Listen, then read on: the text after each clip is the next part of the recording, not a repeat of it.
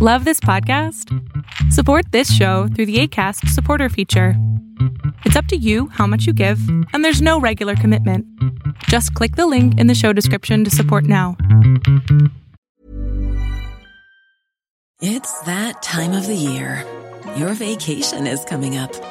You can already hear the beach waves, feel the warm breeze, relax, and think about work. You really, really want it all to work out while you're away.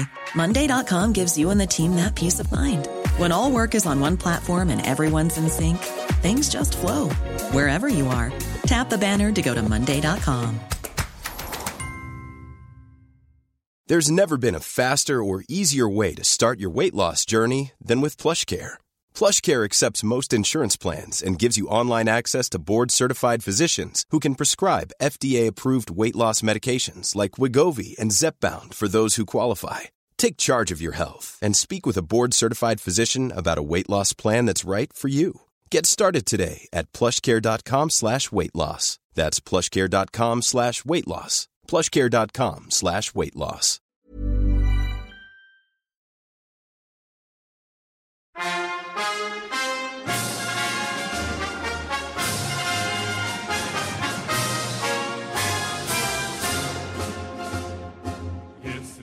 Greetings, comrades, and welcome to Eastern Border. As I mentioned it last time, we watched the series Chernobyl. Didn't do so alone. I watched them from a cultural perspective, but I was here with my friends who are, well, actual scientists. A chemist and a neuroscientist to be exact, but the guys highly skilled in their fields, and then we went through all the possible things Chernobyl could have gotten wrong and could have gotten right. And this episode is about what Chernobyl, the series, got wrong about the whole incident, because, made 2 episodes about all this stuff. Before I start doing this, let me tell you that the things they got wrong by no means undermine the theme of the show or the whole value of the show, as it is highly accurate in most cases, and the things that we're going to be talking about today are, well, not as consequential. Some of the things have been played up for dramatic value, and in other cases you can clearly tell that they just couldn't have the budget to do it accurately, or that it was just too hard for the actors to play out some stuff as they actually happened. But this is as close to reality as you can get with the series, and it is clearly seen in the show, well, at least from our perspective here on this side of the world, that the authors of the show clearly did show their work. They did a lot of research, and they didn't try to fake anything out. They really tried to be as accurate as they could be. And what we're talking about, the inaccuracies here, they're not from malice, they're mostly from lack of budget, or, cutting some shortcuts, more insequential things, or just playing some stuff up for dramatic value. I'm saying this because these tiny little inconsistencies and these little details is what now is causing the Russian government to say that the series was completely off and that they're going to make their own, better, supreme version of the Chernobyl series, where a nasty, foul-minded CIA agent is saboteuring the whole operation. Which was not the case. If you've heard my previous Chernobyl episodes, then you know that, it was a systematic fault with the builders, with everyone involved. It was, well, quite much like the events that aspired in the Chernobyl series. However, there are some tiny little details that they did get wrong, which can sometimes lead to a wrong impression of the show or the life in the Soviet Union. I'm going to be talking about those today to kind of fix the mistakes that the authors of the series did. However, I love the series and they are highly recommended, and that is one of the most accurate depictions of Soviet life and how things went down in general. The mistakes they did basically are understandable in the sense that they wanted to make a good, interesting show, and also they just sometimes lack the budget, and they're not from our region themselves. Therefore, well, they tried their best as to not confuse the watchers or the people acting in it. And the first thing that I even mention on their own podcast as they do it, and I listened to it about what they got wrong, was the fact that everyone speaks to each other with comrade in the place of the first name, like Comrade Legasov is in the show. The thing is that, yes, that was the standard form of speech in the Soviet Union. You never just called someone by their surname. It had always been preceded by the name comrade in front of it.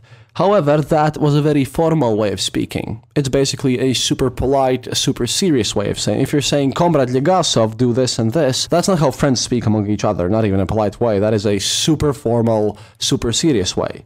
What would actually happen is that they would use the name and patronymical, like Vasily Alexeyevich. That's how friends politely talk to each other, name, patronymical. And only in serious cases like in court or like in very hardcore cases where, when you know that stuff's serious, then you would hear that comrade so-and-so, that stuff happening. Why this was cut is that originally they wanted to use just the surnames, like Legasov do something something. That would never happen in the Soviet Union. You always had to have comrade before surnames. However, what you would expect is that people just basically use Valery Alexeyevich or Natasya Grigorievna or something like that, name patronymical, which is the standard polite way of speaking to your friends in the Soviet Union. And they explained this on the show because apparently it caused the actors playing their roles much confusion because, their role says Comrade Legasov and they know them by their surnames and they're not as used to speak with their patronymicals, so that was cut. It's a very minor detail which, it kind of changes the attitude and the tune of some scenes because everyone is, for us, seems to be portrayed super formal there, which is understandable, yet more of the authentic thing would be nice, but that's really not a big mistake. Things that they did get right is that at the beginning of the show you can see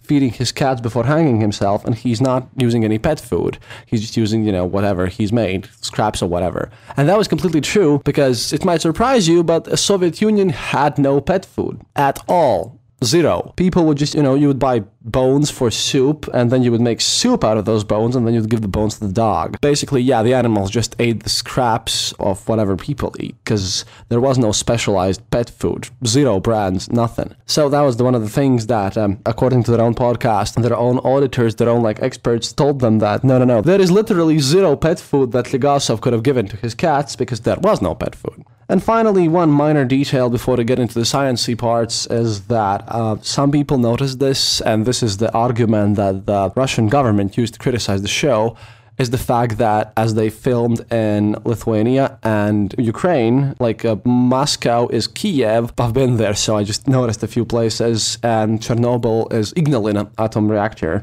which, by the way, was built in the same way as Chernobyl, so it's actually super close, super authentic. But they show these Khrushchevkas, those 5-story buildings around the places, which stand in for Pripyat. And if you're close enough, not in the main scenes, but in the kind of wider shots, which show the city in general, you can see that some of the windows have been replaced by plastic ones. Well, obviously, it's a modern thing because people still live in those buildings and they wanted to modernize them. But at the time, plastic windows would just not be a thing. Everyone would have crappy wooden windows, which they actually do take care to show in the internal shots because all the windows from the inside of the building have these wooden windows. One thing, though, is that, they show a lot of buildings not having been painted properly or everything or stuff like that. That would be less pronounced, especially in the official buildings, if that would happen in a civilian building more, but they kind of show this Soviet Union still at its might, but still falling apart, and there's a lot of places where just, the paint scraps off the wall and shit. The thing is, that would happen in the places where civilians live, but not in some KGB office or a scientific facility. No. Those places would be kept up to notch because they still had cash to do that. But I guess it was an artistic choice here to show the already collapsing Soviet Union, for whom this Chernobyl is kind of this, lost shot in their own leg. So that was kind of it wasn't as demolished. Some places did have plastic windows. But that's from the cultural sense. However, from the scientific one, for this episode, I dug up some materials from Western sources who are eager to point out 10 things that Chernobyl did wrong. But there's a problem with them that even those lists get some things off and fall for the very mainstream propaganda from Russia and, previously Soviet Union.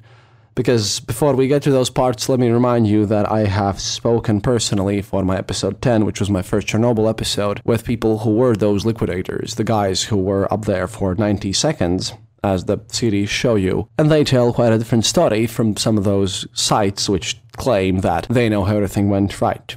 And I guess we'll start with their story too, but I'm just going to go down a list of one of the sites that I went through here. And this comes from livescience.com. Which is I'm not sure, but it looks respectable enough. It looks kind of like a popular science site, kind of shady, kind of not. They have their top 10 list. I'm going to go through with what they say Chernobyl series got wrong, and I'm going to add my comment to each of them, because there are some nice little cases where they obviously haven't bothered to dig through the truth themselves. And I'll be aided with this with my friend Arets, who is a scientist. He's been on a couple episodes here before on the show, and, well, we'll just sift through this. I hope you'll like the episode, and again, I highly recommend you watch the series, because this is, after making 2 Chernobyl episodes and having a massive reaction in the social media after I posted that I watched the series, I watched the series twice because I showed it to other people, and, well, just hoping that we'll have something fun here.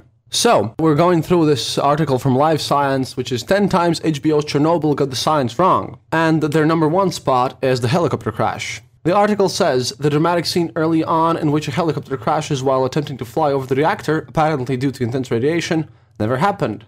But the helicopter video footage taken at the time shows static and distortion generated by the intense radiation field above the reactor core, and there were reports of pilots getting radiation sickness from the sorties. Yes, we checked this out doubly. The crash itself did never happen, however, the communications went down, and apparently the guys who were piloting this helicopter did get massive radiation sickness afterwards. As far as I get it, they were flying, over the core, right? They flew over the exposed radiation core and were pouring in decontaminating acetate mixture, and they did get lethal radiation doses. They died weeks later from radiation sickness nonetheless. The helicopter itself didn't crash, but the crew did die just afterwards. And the communications were blacked out. And this is one of the things here, which I need to mention, the fact that what Chernobyl actually did get wrong is in some scenes they played down the effects of everything. Yes, exactly, because the communications were completely blanked between ground and the helicopter due to the ionization of the air. The crew reported that they were seeing complete static on the screens and heard the same in the headphones. So, yes, that definitely happened. And, yes, as I mentioned, they did die from massive radiation sickness just weeks later. The scene about the robots, which is not mentioned on this list, is actually completely true. The scene about the robots is completely true, including the one the Germans sent that was supposedly meant for withstanding higher radiation doses. Yes, it's still on the roof and now obviously under the shield. Yeah, that happened. That happened. And point number 2 in this list is the Bridge of Death, where the Chernobyl creators claimed that everyone died there. The article says the unforgivably late response of the authorities meant the citizens of Pripyat were out in the open after the accident, and some did go to the so-called Bridge of Death near the plant to watch the fire. But apparently there's no evidence that all the people on the bridge died, and no evidence the radiation doses there were so dangerously high. Now, this is a complex issue because this "and then everyone dies" story is a super popular one in the Soviet culture. For example, there are stories of 12 Stahanovets, or whatever their name was. Basically, there's a story about 12 guys who, under the blockade of Leningrad, when it began, the whole battle, they basically ran out of ammunition to fight off Nazi tanks, and then they just threw grenades, laid themselves down before the enemy tanks and blew themselves up, and they all died. There's a little problem with these everyone dies stories. If everyone's dead, then who is telling the story? So whenever someone tells you that in this story everyone's dead, then how do you get the story out? I mean, there must have been a bunch of them in history, but we don't know anything about them. The reason being that everyone died. What now? The Bridge of Death and the watching over the stuff, probably, I bet some people could have gotten damaged, The Bridge of Death did happen. People did go there and watch the explosion, the after-explosion effects, which were, and I will tangent here a bit, because that's also not mentioned in the list, the light effects, the ghostly column of light after the explosion, that did actually happen. According to the eyewitness accounts, it wasn't quite so dramatic as in the series. It wasn't a straight-up pillar of light extending to the clouds. It was more of a bluish-white glow over the burning core. And yes, people did go watch it, and some of them got severe radiation sickness.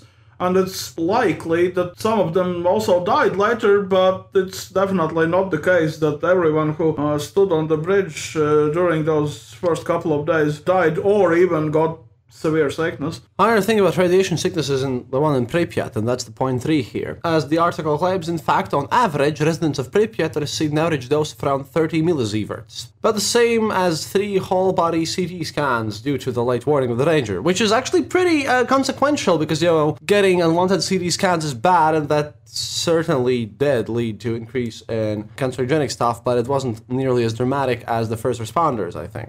Yes. And also, if your body absorbs the radiation, it does not really give itself out. One thing the series got completely right, though, was that if you remember the scene with the nurse, then the nurse that is belittling the older doctor is supposed to represent all the doctors and nurses with modern education, in fact the old ones still applying folk treatments. And they specifically, by the way, mentioned Paul Stradinch Medical University, which is the top-notch. Like, in the Soviet Union, we are proud to host the top-notch medical university in the whole Soviet Union, the Paul Stradinch one. Moscow and Petersburg didn't have anything on this, and it's still active today. And, well, it might sound weird, but currently people from like the Netherlands or Germany are just coming here to study medicine. And my grandmother was one of the people who studied directly under Paul Stradinch himself, because he was a master at this whole medical thing. He's considered to be wildly one of the best doctors USSR ever produced. So in the series, it was supposed to represent this older generation without proper training and proper schooling, and the nurse was supposed to represent people coming from, well, mostly these parts, because, hey, if the Soviet Union wanted some really good doctors to happen, they would send them to Paul Stradinch University, because that was like one of the top-notch places to learn medicine. However, about these doses, yeah, surely. The stories about the firefighters' clothing, that is true.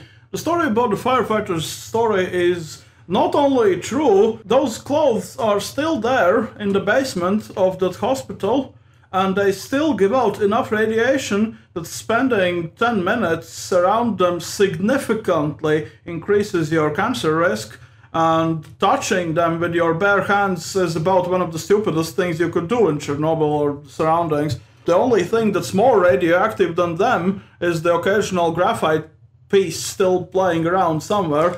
Oh, and when you're talking graphite piece, we're talking about microscopic particles, because radiation sometimes cannot penetrate your skin, like in the case of Litvinenko, and was it alpha radiation? I think it was that one. Yeah, sure. Yeah, the alpha radiation. The thing is, if you, it's totally safe to go to Chernobyl as long as you don't breathe anything radioactive inside yourself. Yes.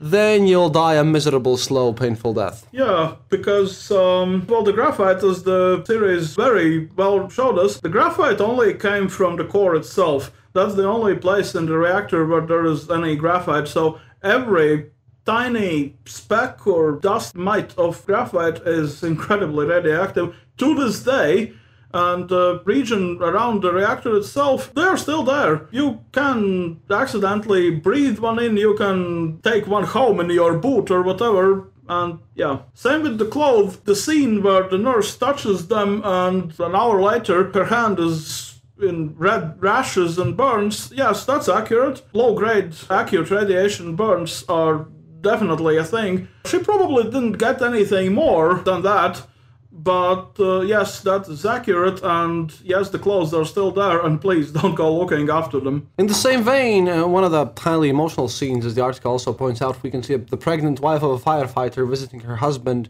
suffering from, acute radiation syndrome in Moscow Hospital number 6. The article says that this happened. Yes, it is, and that's one of the numerous first-hand counts, which I've actually used in the show previously, and the series draws from Voices from Chernobyl by the Belarusian journalist and Nobel laureate Svetlana Alexievich. But the drama implies that the baby absorbed such high doses of radiation from the husband that it subsequently died. See, the thing is, the United States doctor who helped treat the plant workers and firefighters says that the patients didn't present a significant radiation risk to staff and visitors. The thing is that while they were put into these rooms, it was mostly for their own safety because they had lost all of their immune system. They're not standing behind plastic sheets because they present a sufficient danger, it's because everyone else presents a danger to them. However, like in the last part, we do not know if they have been sufficiently cleaned from the particles that you can breathe in, because, you really can't wash off someone thoroughly if their body is just hurting. And yes, shit. Here's the thing. Radiation doses as high as those people received after the initial period, which has the lovely name of the Walking Dead stage, because for a time it seems that you're alright and recovering, and then the breakdown starts. After that stage, after the radiation sickness hits the fatal last stages,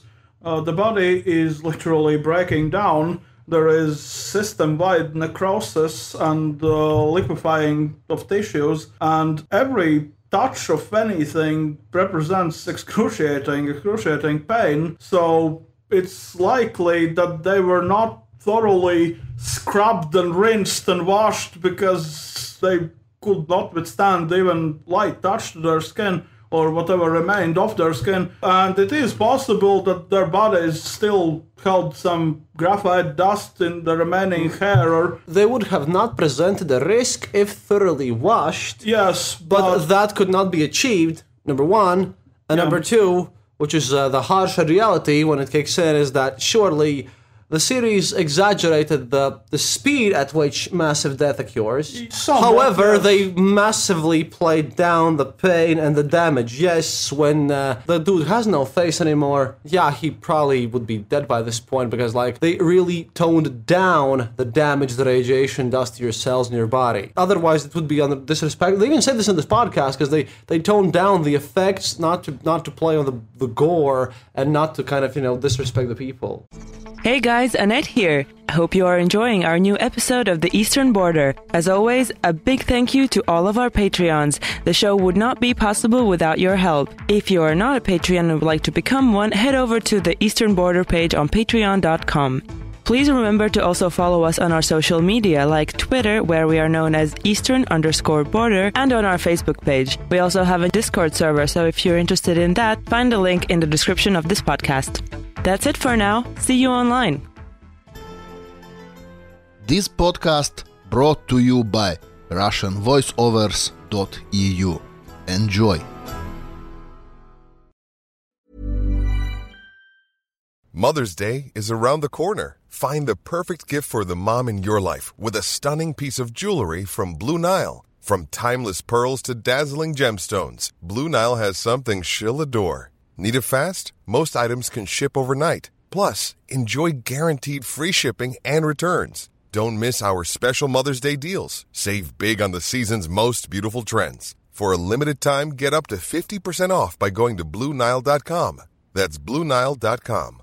This is Paige, the co-host of Giggly Squad, and I want to tell you about a company that I've been loving, Olive & June. Olive & June gives you everything that you need for a salon-quality manicure in one box. And if you break it down, it really comes out to $2 a manicure, which is absolutely insane. It's also so easy to get salon-worthy nails at home with Olive & June. The difference between how your nails used to look when you did them yourself and now with the Mani system is a complete game changer. The best thing about Olive & June, too, is it's a quick dry. Dries in about 1 minute, lasts for 5 days, and full coverage in up to 1 to 2 coats. Visit oliveandjune.com/perfectmani20 for 20% off your first system. That's oliveandjune.com/perfectmani20 for 20% off your first system.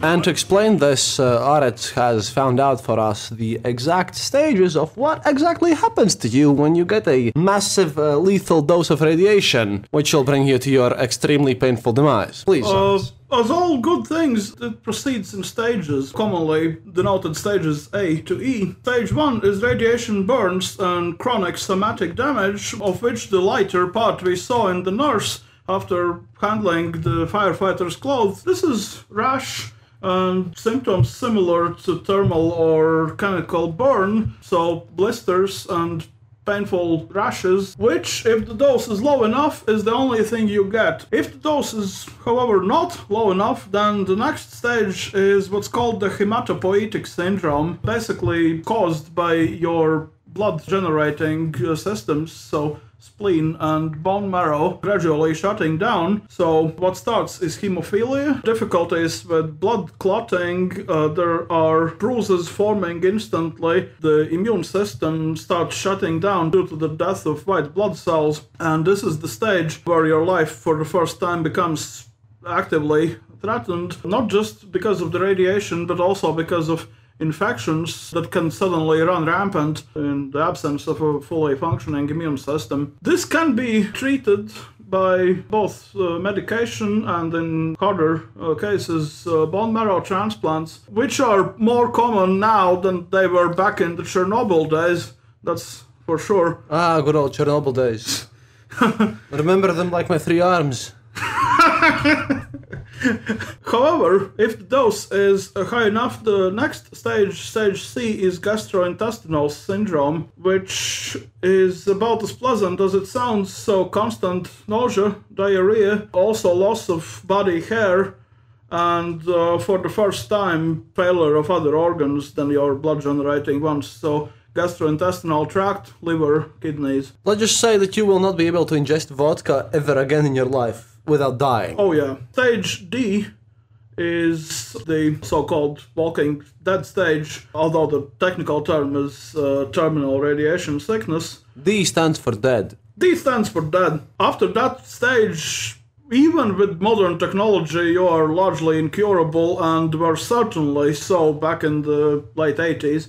It doesn't really look like anything, except for a short time you seem to be recovering. The pain gets less and less, mostly because of permanent nerve damage. Yeah, this is why you can't feel the pain, because your nerves are dead. Yeah. And subjectively, you feel somewhat better because, yes, the excruciating pain has stopped, but that never lasts longer than a couple of days, after which follows the final stage E, which is cerebrovascular death. Which is just, well, that. Which usually lasts from anything from a couple hours to a couple of days, and is characterized by necrosis of your tissues, including your blood vessels, so massive internal bleeding, gradual shutdown of brain functions. Like the Gusto said, they can't even inject morphine inside of you because everything you have has just melted out. Yeah, thankfully, if there is anything to be thankful about in a case like this, in many cases the nerve damage is already so severe that the dying don't feel much pain in the later stages.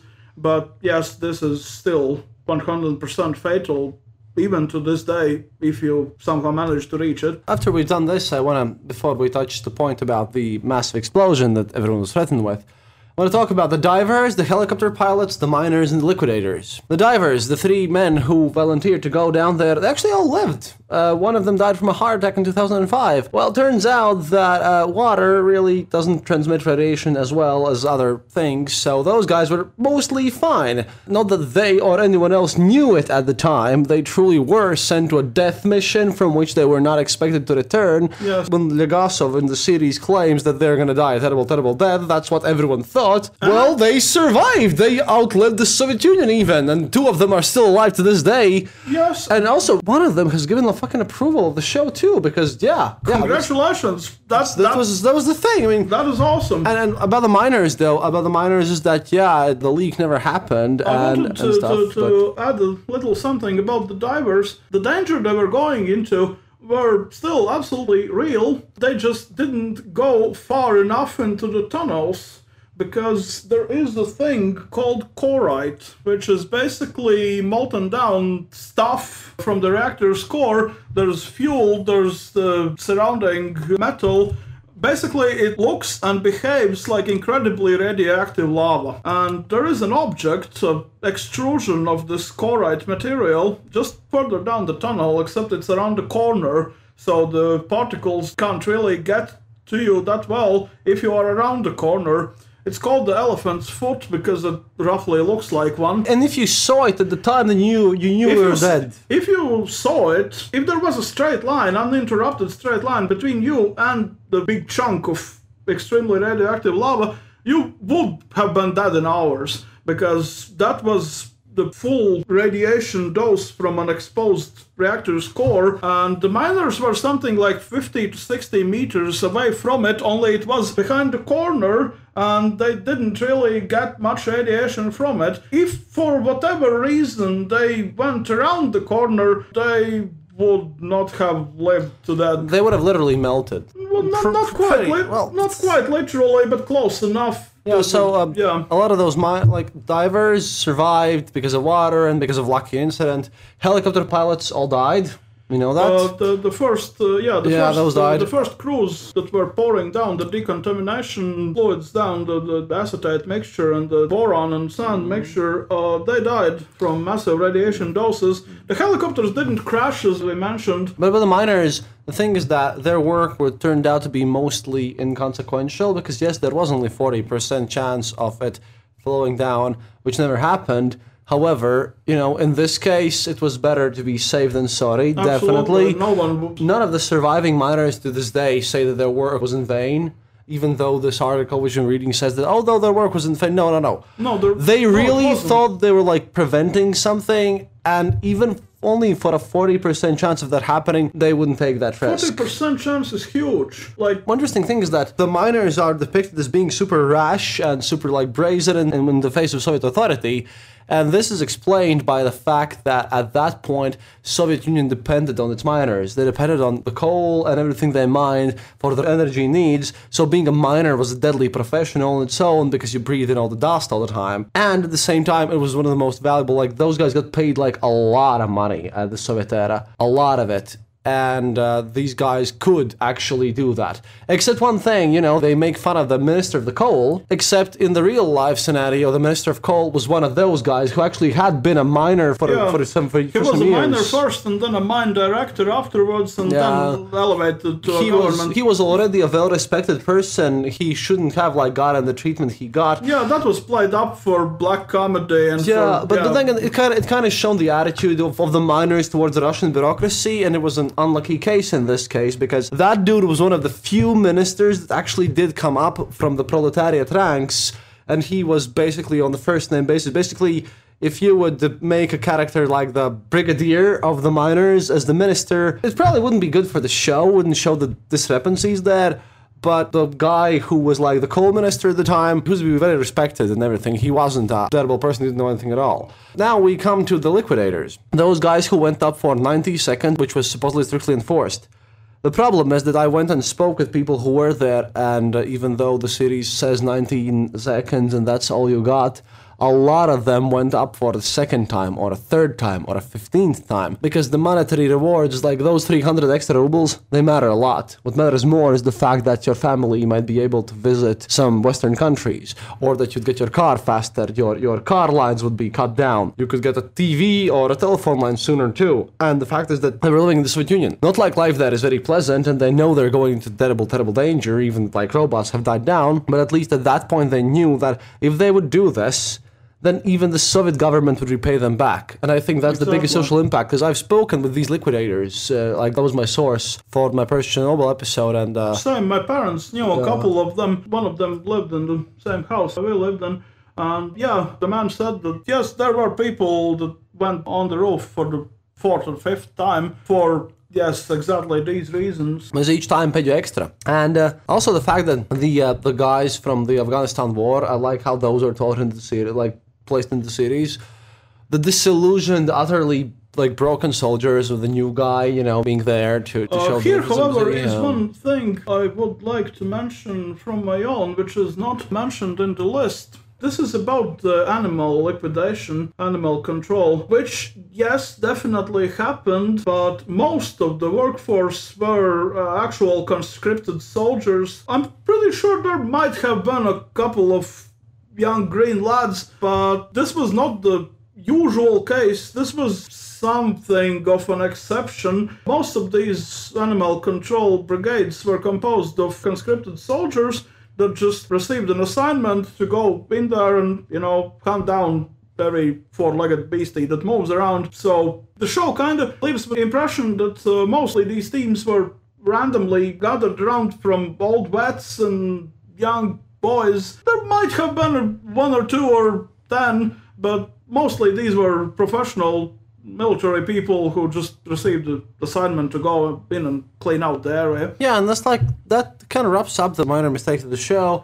Also, of course, the famous scientist from the Belarusian Institute, she was supposed to represent multiple scientists, but the show mentions that, so, not going to dwell on this. The biggest mistake of the show was about the risk of the second explosion. And, that's the biggest mistake the show makes for cinematic efforts. So we'll get to that in our final part, but in general, like I said, it might seem to you that the show is, overplayed a lot, but... You know what? I don't hate the show for the mistakes it did, because, another thing is, no one would say that Comrade Legosov, a famous member of the Academy of Sciences, a true member of the Academy of Sciences, no apparatchik would have threatened to throw him off a helicopter. Yeah. Even as a joke, that would have been received as being in a very poor taste. and it's likely that the member of the receive a reprimand afterwards. Yeah, because Comrade Legasov, in his position in the Soviet era, is not an underdog. He's one of the top party dogs. He was very downplayed.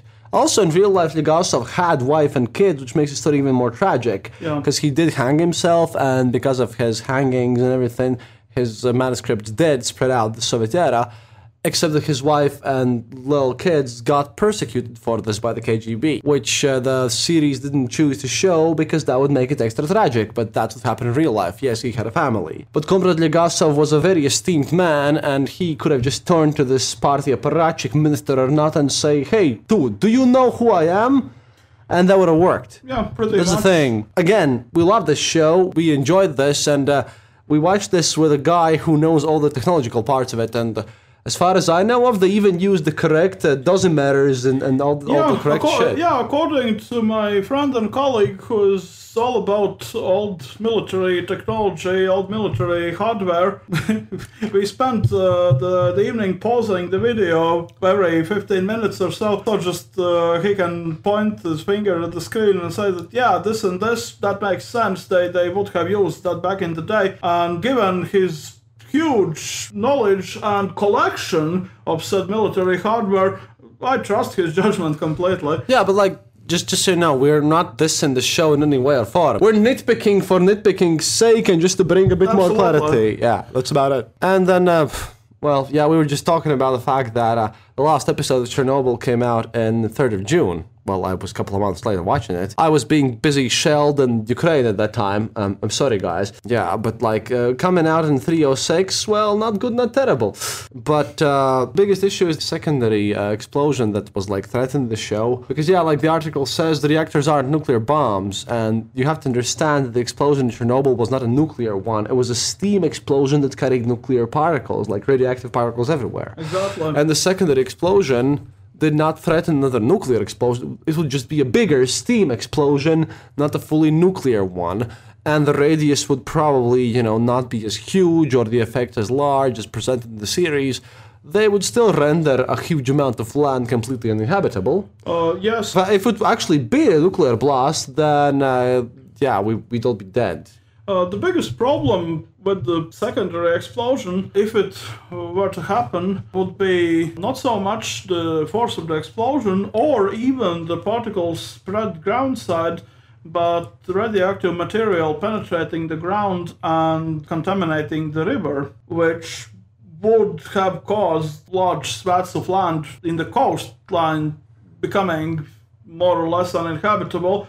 But still, yes, the explosion effects and size, and especially nature, well, they didn't say in the series that it's going to be a nuclear explosion, but it gave off the impression that this is going, especially since they expressed it in TNT equivalent, it kind of left the impression that it's going to be a nuclear explosion, which it wouldn't have been. Because reactors don't work that way. And one thing that left out of the show, though, that's interesting to me is the fact that at the same time in Kiev and in Minsk, didn't show in the show is like when the children's parades were organized, nothing has happened here. We will just, instead of evacuating kids like they actually did in Frankfurt because of the radioactive cloud coming their way, over there in these parts, they just, sent out kids in the 1st of May parade with as if nothing would have happened at all. And that was their biggest crime. And so the Soviet official number of 37 dead from the Chernobyl reactor is laughable at best. And Absolutely. Holy shit, why didn't they just put it at 0? It would make as much sense. Like, no one died at all because... Oh, yes. It is just that what they did was... It's impossible for a glorious Soviet man to die from radiation. Of course. It's only capitalist men die from radiation. Soviet man is immune to such fucking wonders of technology. But you thought the negligence was shown in the series? Nothing yet. Nothing.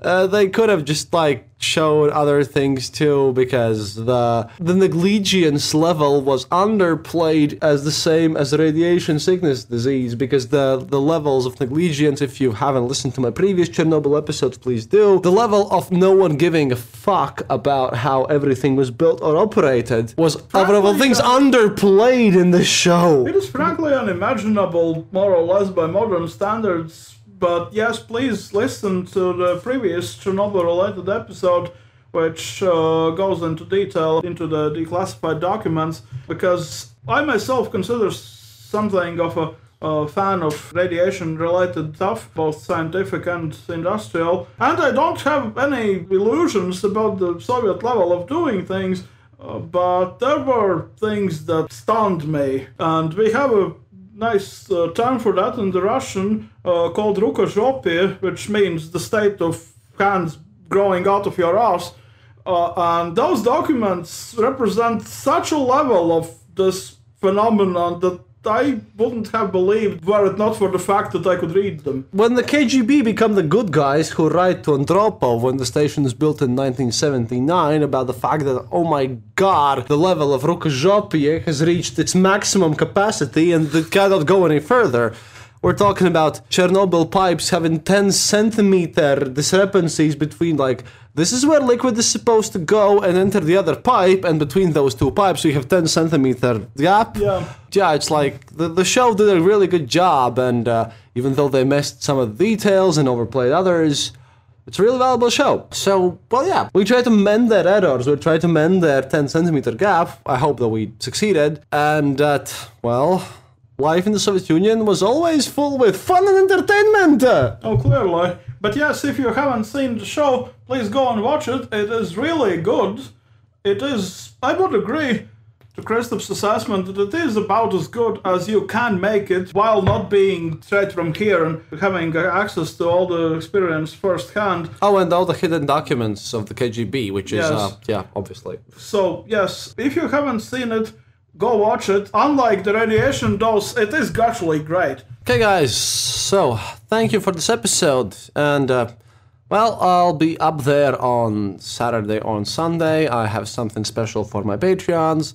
If you're not a Patreon still, and if you have PayPal'd me any money, please do email us at theeasternborder@gmail.com, because I have gotten some PayPal donations, but I can't find your email there because how the system works, so I can't send you the link to our short story reading, so please don't be angry about that. Just email us if you have PayPal'd us some money, and you'll get your link to the short story reading. There's more incoming, and also if you're a Patreon, then, well, thank you for that, and please do become one. But yeah, well, I hope you enjoy the show. До свидания, товарищи. Thank you for listening to The Eastern Border. If you have any comments or specific details you'd like to know, you're welcome to leave it in the comment section on our site, theeasternborder.lv, and we'll rummage even to the western border to find you an answer. Like this podcast, subscribe to us on iTunes, Stitcher, or on our RSS feed. Happiness is mandatory. Good reviews and donations feed the farmers of our kolkhozs in the great motherland. The Eastern Border salutes you. This podcast is part of the Dark Myths Collective. Visit darkmyths.org for more shows like this one, The Dark Myths Void.